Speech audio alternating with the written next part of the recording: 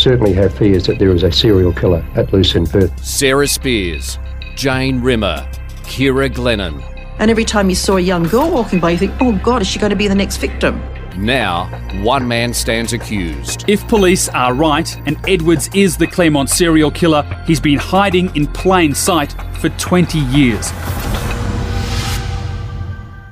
A detective has revealed how an item taken during Jane Rimmer's post-mortem was given to her family in an act of kindness and compassion. Welcome to Day 24. Natalie Bonjolo joining you with Tim Clark and Alison Fan. And did both of you find this evidence somewhat startling? Mind-boggling. Yeah. Absolutely mind-boggling. We have never heard of anything like this, where a homicide detective takes a clump of hair from a post-mortem, from a murder victim, takes it home, shampoos it, brushes it, puts a lacquer band around it and puts it in a gift box and gives it to the family as an act of compassion or act of kindness, as she put. I mean, Tim, this has to be the most amazing evidence we heard today. It's extraordinary, Ali. I've never heard of it as well. Now, that's not to say it doesn't happen. And we all know how close the detectives were to this case, and in some cases how close they have become to the families of the victims. But to hear that in the middle of a murder trial for the first time, and in the context of intimate and detailed evidence about structures and processes and who touched the body and how close they got and whether you could even see the body from the road, to then have a detective saying, "Oh yeah, I took this piece of hair home with me and then gave it to the family," was startling to say the least. Almost a throwaway line. We've been listening to all this procedural stuff, and then, oh, by the way, the pathologist gave me a clump of hair. And this is vital because the prosecution says that what links the accused killer, Bradley Edwards, is the fibre found in Jane Rimmer's hair. And here's a whole clump of it gone missing and shampooed. And the defence didn't follow it up that closely either, whether they... Well, yeah, they wouldn't. I mean, you can't help but wonder... that was very surprising to me as well, guys, because... having probed so hard for several days on the precise exacting details of who was where timing and what exhibits were logged, and for a detective to be asked, well, did you touch the body or did you touch any part of the body? I mean, we just all expected her to say no, like all the other detectives had. But then just to say, well, no, actually, yes, I did. For that not to be followed up, just even in a general sense of was this unusual? Had you ever done this before? From the defence was also quite surprising to me. And the crucial part, it is the hair. It's Jane Rimmer's hair. And, of course, there's no way that hair would have been tested for DNA back then. So who knows what could have been contained within that clump of hair? Well, she did talk about the fact that there was all sorts of stuff in her hair. There was vegetation, there were fluids, which obviously had come from the body bag when she was put in the body bag, being plastic and zipped around. She said the hair had quite a bit of stuff in it. So, I mean, that's why this detective takes it home and shampoos it. And brushes it and then does what she does with it. It's just it was bizarre is what it was. Yeah. Agreed. Very, very strange. So the detective we're talking about is Detective Vicky Young, and she is at the post-mortem. And what she did concede earlier or after cross-examination was, yes, she denied strongly that she was at the scene, but then, I'm sorry, not at the scene, but near the body. But then they asked her what she wore, and she said she wore a navy blue corporate suit, and they said, oh, is it police issue? And she said, oh, no, as detectives, we buy our own clothes. So the whole navy blue fibre thing is coming into the picture here, and she got a bit antsy when they kept insisting that she'd got closer to the body than she said she had, because earlier the police have come under quite tight cross-examination today about just how close they went, and the flaws that have been picked out and the discrepancies, and even the one detective, Barry Mott, said yes, he could have actually stepped on the body or in the area when he was transferring it. The procedures back then obviously not as strict as today, and they did walk around with no protective gear on except for protective gear for themselves. Yeah, so Detective Young was part of a homicide squad. She was at the scene, and she basically described today how she was with Jane's body all the way through, from getting to the scene, seeing it there, a very partial identification at the scene, went to the mortuary, was there on the evening when they were trying to, she said their very first priority was to identify who it was. Mm-hmm. She said she'd seen, when the body was extracted from the bush, seen a navel ring, a belly button ring, which she knew that Jane wore. When they went to the mortuary, then there was attempts to contact both families to get dental records to see if they could do a formal identification that evening. They could get hold of Sarah Spears' dentist, but not Miss Rimmer's dentist. So it was ruled out that it was Sarah on that evening, and Detective Young basically said that was because I had two families hanging on the end of the phone to find out who this young lady was that they'd found deceased in the bush. So, that was an intimate detail we'd never heard and maybe never even thought of. That it wasn't just Miss Rimmer's family that were desperately wanting to know. It was also Miss Spears' family, because they hadn't made the formal identification. That was made the following morning. Then Detective Young said she was in the post-mortem, which we've just discussed, and then there were a couple of other examinations of Jane's remains over those days as well, and Detective Young was there for that too. So, a female detective put in the position where she was basically Jane's guardian at post-mortem all the way through that process, and she became quite emotional relaying that evidence, as you can imagine she would be. And earlier, of course, you're talking about Sarah Spears. Detectives ordered a thorough search because they thought when they found Jane's body, they thought Sarah Spears could be around there too. So they did this what they call the body line, stepping forward, looking for Sarah Spears as well. So obviously at this stage, they've found the body of Jane Rimmer. The families are both facing this agonising weight, which tells us clearly that already they were making the connection between these two women. Oh, yeah, well, it was basically after Jane went missing and then was discovered that Macro Task Force was set up, and we've already heard that they had clearly made the link between Jane and Sarah, and that was, doubly confirmed today, as Ali's just mentioned, by the first macro detective that we've heard from on the trial, and one of the first macro detectives on Jane's scene, who Detective Robert Case, who described today how his responsibility at Jane's scene was to do a non-forensic search, so an investigative search of the area outside the inner cordon, the forensic cordon, which was around the body. And he described in quite sometimes colourful detail how he went about that. He called upon the Tactical Response Group, the TRG, which in Western Australian Police is the best of the best. They're the armed officers that turned up at sieges and those type of things, but they were called on because of their expertise and their regimented nature to search the area, and the extent of that search was described today, how they basically line searched all the fields, vegetation through there, not only looking for items concerning Jane, particularly her clothes, but as he described, we thought, hoped, feared that Sarah Spears' remains might be there too, and they weren't looking for a body, they were looking for bones or teeth, basically, because she'd been missing for so long. And how long did they search for, and did they continue that search? Well, they said days and weeks, didn't they, Ali? Yes, they did. Kept He was going back. Quite a different demeanour from this macro task force detective who was, as I described, fairly feisty in a news report, because he was adamant and quite indignant that he had trampled on any crime scene. He said, "Oh no." He said, "I knew," and he was very aware of contamination issues, even though they hadn't had the sophisticated DNA stuff. He said, "I was very aware of how you treat crime scenes," and he was very, very forceful in setting it straight that he was doing everything possibly to try and solve this case and do it right.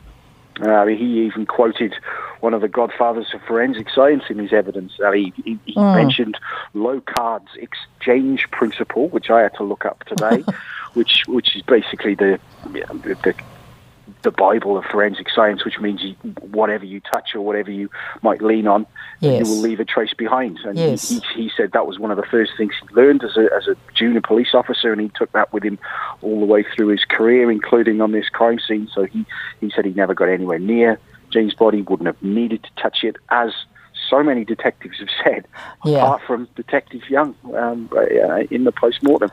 And he described the detail that the extent the search went to. They sandbagged up the drain that was close to Jean's body to basically get rid of the water so they could search that.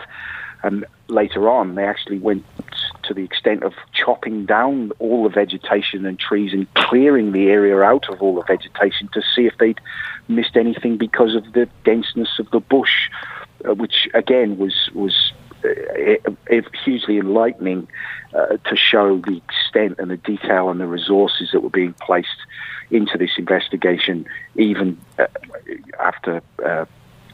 before Kira's went missing. Well, it was demonstrating, I think, a new breed of detective in the way he looked at the scene. As you say, he looked up things, and he was even haranguing the defence team as they walked out at lunchtime, because he would, let me tell you, this is how we do it at a crime scene. He wasn't going to just sit there meekly and say yes, no, yes, no. He was quite aggressive and interesting, because up until then, everything was sort of just done like procedural and yes and no, and it could have been, I think words were used like an oversight to describe discrepancies in things that had happened and were not correlating with the actual records, discrepancies, flaws and that. But he said no, this is the way it's done.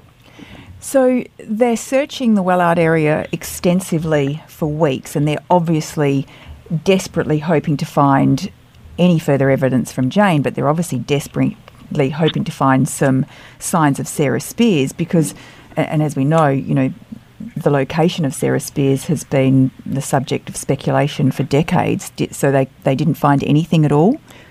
Not a thing, no. He said, Detective Casey quote was basically, we looked hard but we couldn't find a thing, and that goes for both investigations. We know of the discovery of that Telstra knife earlier, but despite all the expertise, all the eyes, all the man hours, nothing. No clothes, no pieces of jewellery relating to either of those young women. Did they do a similar search when they found Kira Glennon's body? We haven't got to that yet, Nat, but having looked in our archives and talked to reporters and personnel that were on that scene, yes, they did. Very extensive. And Detective Case said did mention some of that. Yep. But he didn't go into the detail of the Wellard scene. But he did say that it was a different type of bush, so it was a different type of search. The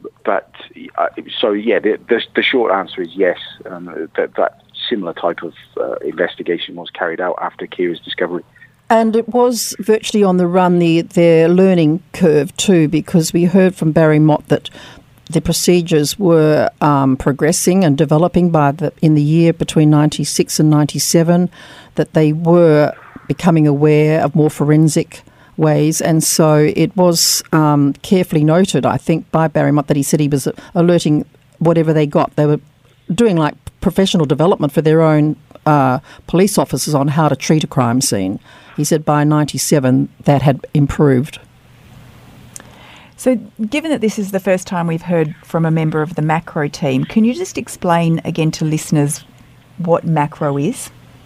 Well, that was the task force that was set up specifically to treat the Claremont serial killings, as they called it. Before that, there was a girl missing, then they had someone found, and then they set up the Macro Task Force, which I think was probably headed by Paul Ferguson, if I remember rightly, who was still to give evidence. And this was a team that was only concentrating on the serial killings and nothing else. Yeah, and it was to become the most expensive, longest-running, most intensive, time-intensive, work-intensive, evidence-intensive investigation in Australian legal history.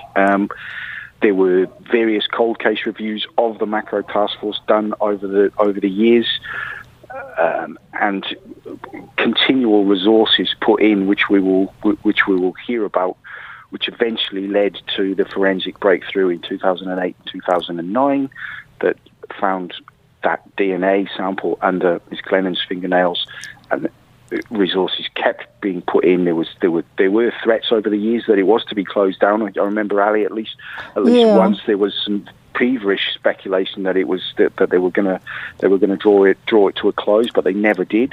Well, it was dogged by controversy too, because two of your senior detectives that I worked fairly closely with in those days, Brandon and Capehorn, were both pushed aside because of the other Mallard murder inquiry, or rather wrongful jailing, and so the information that they got, they were no longer part of it, so it disintegrated quite a bit. And, you know, it was so frustrating too for Paul Ferguson because it kept changing, and of course they concentrated on different people. They couldn't ignore leads. They focused on, as we've talked about before, the public servant Lance Williams.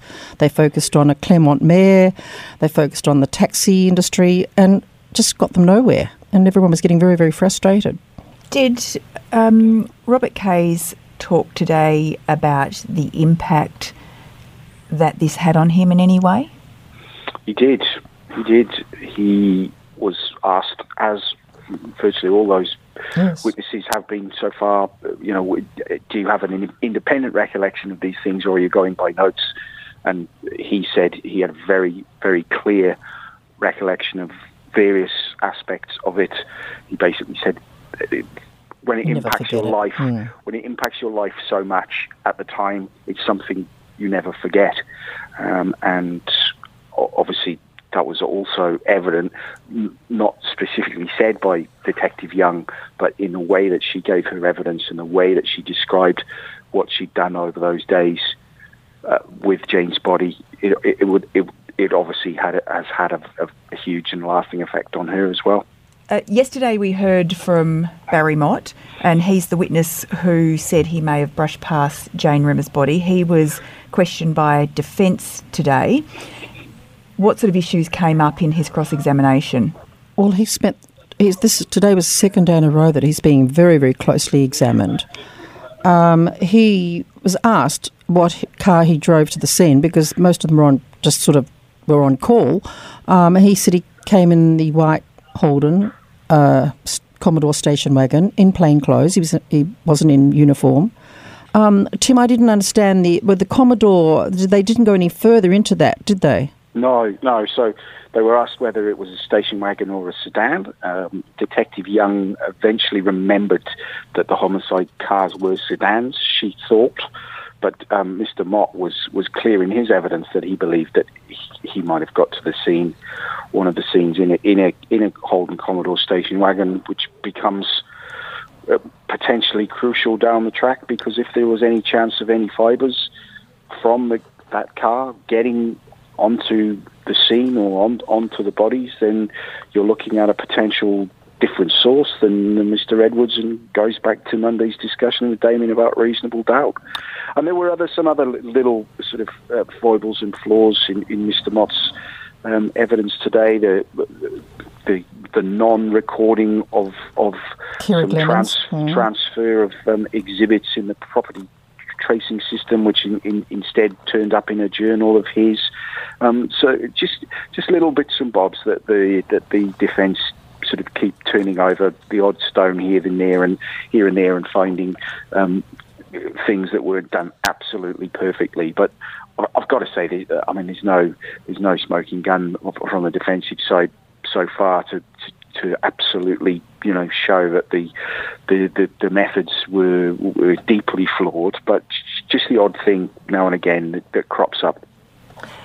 It does relate to a couple of questions that we have had from listeners, this one from Grace, and they are asking about the car and where does the station wagon come into it all, and was there evidence such as DNA or fibre found in the white station wagon, etc. So people are questioning the different types of cars and how it fits into everything. Right, so the Telstra car that Mr. Edwards drove at the time of Jane's disappearance and Kira's disappearance, they've narrowed that down via the Telstra documents to this particular model of Holden Commodore station wagon, which he drove at that time, which can be proved, and then which many, many years later, basically on the same day that Mr. Edwards was arrested in 2016, the police rocked up to some poor chap's house up in the hills who had bought the car down the track and was still driving it around, and they seized that car. And in her opening, Miss Barbara Gallo said that when they tested that car, there were some of these blue fibres, which we now think come from the type of shorts and pants that were worn by Telstra workers at the time. Some of those fibres were still in that car, and obviously we know that allegedly some of those fibres were on the bodies, and some of the grey fibres were on the bodies are said to come from that car, and only that car, that particular type of upholstery inside that car. So that's where that link is. The car that Mr. Edwards was driving at the time of Sarah's disappearance was different, we think, or they certainly had access to other cars, but his day-to-day regular car was different. But that is not as significant because obviously we don't have Sarah's remains to have any physical evidence from. So just in wrapping up this idea of that the fibre evidence, it possibly puts the fibre evidence into doubt. If one of the officers drives a Holden, Commodore station wagon to the crime scene, gets out of the car, walks through the scene, there's the potential that fibres have come from a police car as opposed to Bradley Edwards' car. Precisely, yeah. And then those blue fibres, which is what Ali was mentioning earlier, the prosecution say there is only one possible source of those, which is those Telstra pants, because of the particular colour, dye and style of material that was used. But we don't know that for certain yet, obviously, because none of that fibre evidence has been brought forward. None of the experts have given evidence, and it is quite significant to me, as Ali mentioned earlier, that every single person that's come anywhere within that circumference of either of those bodies has been asked what they were wearing, whether what clothes were you wearing, what colour were they, were they work issue, were they standard issue, were they police issue, were they your own clothes. So that's all trying to establish a potential different source of these fibres. I thought it was quite interesting that Barry Mott also said that the vegetation surrounding Jane Rimmer's body was also, any of it which was clinging to her body, was also put in the body bag. Mm-hmm. And a lot of this was all mixed up in her hair. They said they had foliage, vegetation, fluids and so forth. And that vegetation has come from the vegetation that covered her body, that was also pushed in by bare hands from one of the police officers. So I think, who was that? Was that Mott? No, that was somebody else. That was another. It was the forensic officer last. Yes, Hamala. Yes, Rob Hamala. Hamala, yeah. So you've got bare hands, you've got vegetation, you've got this so-called crucial fibre evidence, and it's, I don't know, it hasn't. Well, we wait till the experts come in and then there'll be experts against experts on the actual forensic side of it, from the laboratory side of it. Yeah, I think to listeners and to the general public that have been coming to the trial every day, it probably seems a little bit out of sync, not in a neat pattern so far, but that's where the closing arguments in several months' time become so important, and that's both sides, prosecution and defence, will probably be given a week or two to bring those arguments together before they actually relate them to the judge in court. Because you go back, the lawyers will go back through the transcripts and bring all these little bits of evidence, disparate evidence from the various witnesses together, and then try and paint that picture.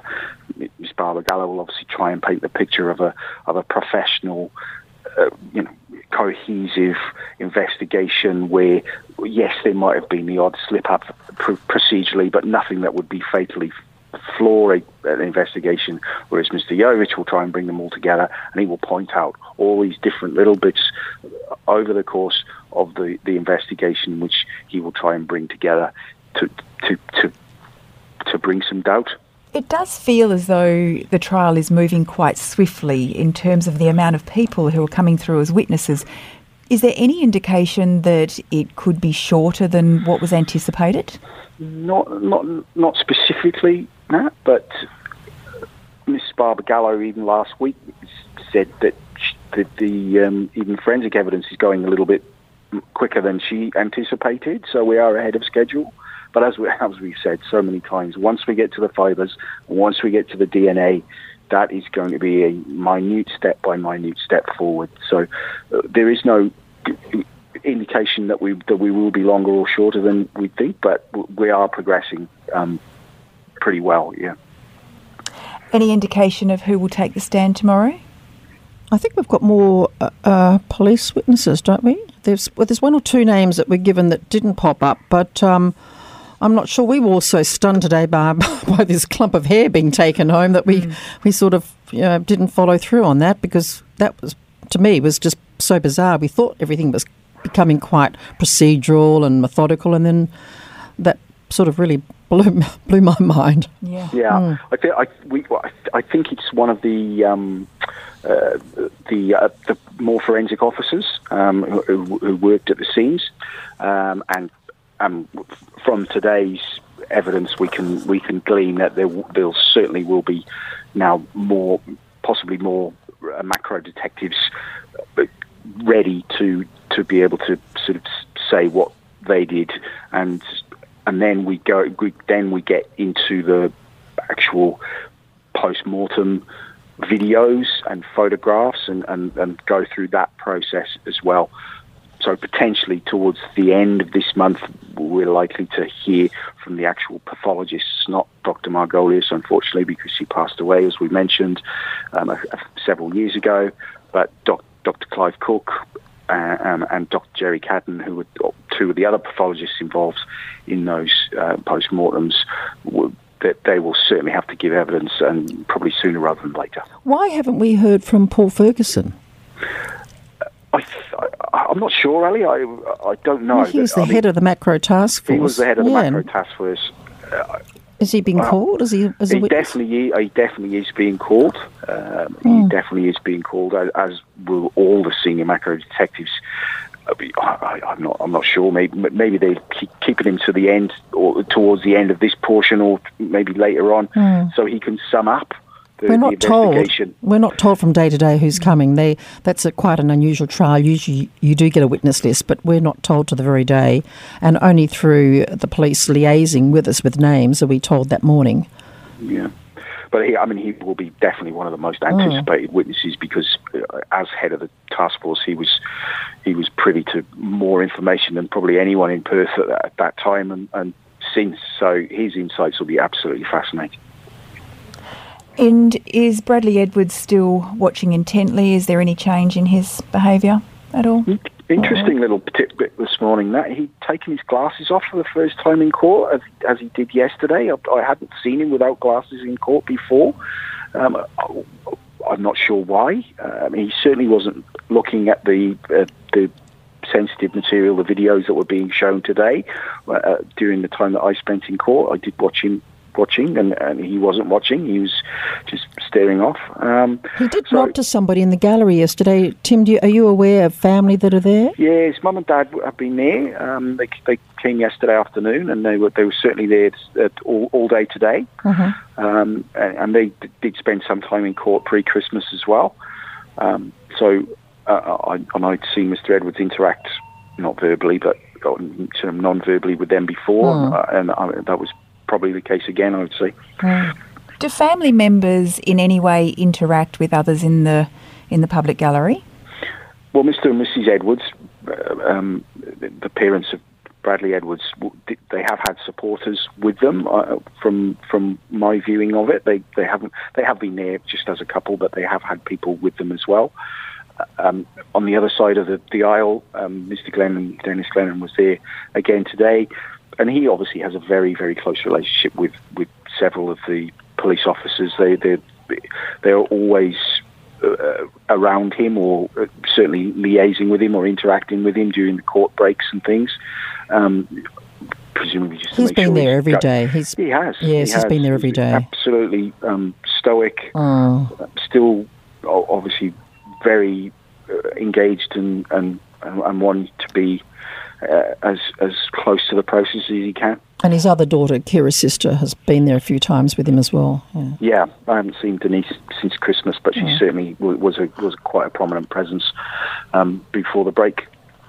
And are family members taken to a secure area during lunch breaks and court breaks so that they're not waiting with general public in the corridors? Yes, they are. Yeah, there is an ante-room that certainly families of the victims have been able to access, which takes them away from the general hubbub outside the court. But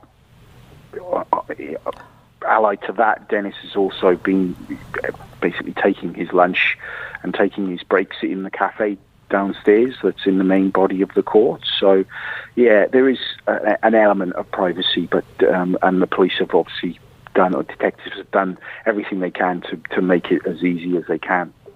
I spoke to him the other day. He was quite wary because there was someone there who said they were from Ireland and they wanted to speak to him, but he was very wary because he said that he came up to me afterwards and said, I just don't want to speak to any journalists from Ireland who have approached him before, and he was fairly cautious about that. As you would be. Yeah. And I expect that Bradley Edwards' family members would also have a room that they could go to as well. No, I don't think so. Seen that. No, they're not given any concession, no. No, they just come in and out regularly. Yeah, he's an accused man. There's no special concessions for him. The victims are given a special private room. No, they just come and go, and they're in the general gallery on the other side of where Dennis Glennon and police are sitting. Well, thank you both very much. You'll be back in court tomorrow for much more of the same and a lot more something we don't know. It's quite different every day, yeah. A lot more forensic investigation. And you can email us at clermontpodcast@wanews.com.au. Thank you again for all the feedback. We're really enjoying reading your emails, and some of you are following very closely and giving us some really interesting ideas and thoughts on how it's all going. So we look forward to having you all tomorrow for day 25 of Claremont in Conversation. This podcast was hosted by Natalie Bongiorlo, produced by Kate Ryan and Alicia Preedy, and recorded in the studios of 7 West Media. Audio files were provided from the archives of the 7 Network and the West Australian. Sign up for daily emails and all the latest on the Claremont trial at thewest.com.au. Enjoying this podcast? If the story behind the headline matters to you, then you can count on thewest.com.au to deliver. For more on Claremont the Trial, follow the live blog, watch the nightly news updates, and sign up for daily email updates at thewest.com.au. Subscribe now for just $1 a day at thewest.com.au.